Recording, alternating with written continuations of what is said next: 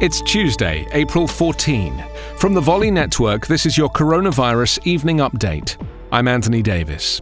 In Italy, Spain, and other places around Europe where infections and deaths have begun stabilizing, the process is already underway, with certain businesses and industries allowed to start back up in a calibrated effort by politicians to balance public health against their country's economic well-being.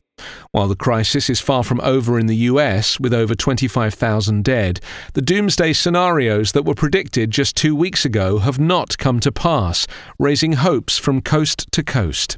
California Governor Gavin Newsom, who has joined a coalition with his West Coast counterparts in Oregon and Washington on how to emerge from the crisis, outlined a set of conditions today for lifting the coronavirus restrictions in America's most populous state.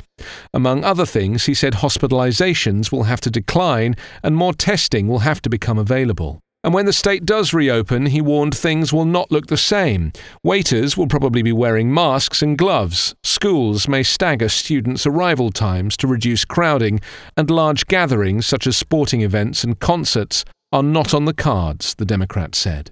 Politicians and public health authorities warned that an easing of the restrictions in the US and Europe will have to be accompanied by widespread antibody testing to see who might be immune and ramped up tracing of infected people's contacts with others.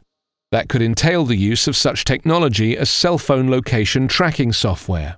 The current number of tested US coronavirus cases has increased to 610,467. with 25,854 deaths. 38,520 have recovered.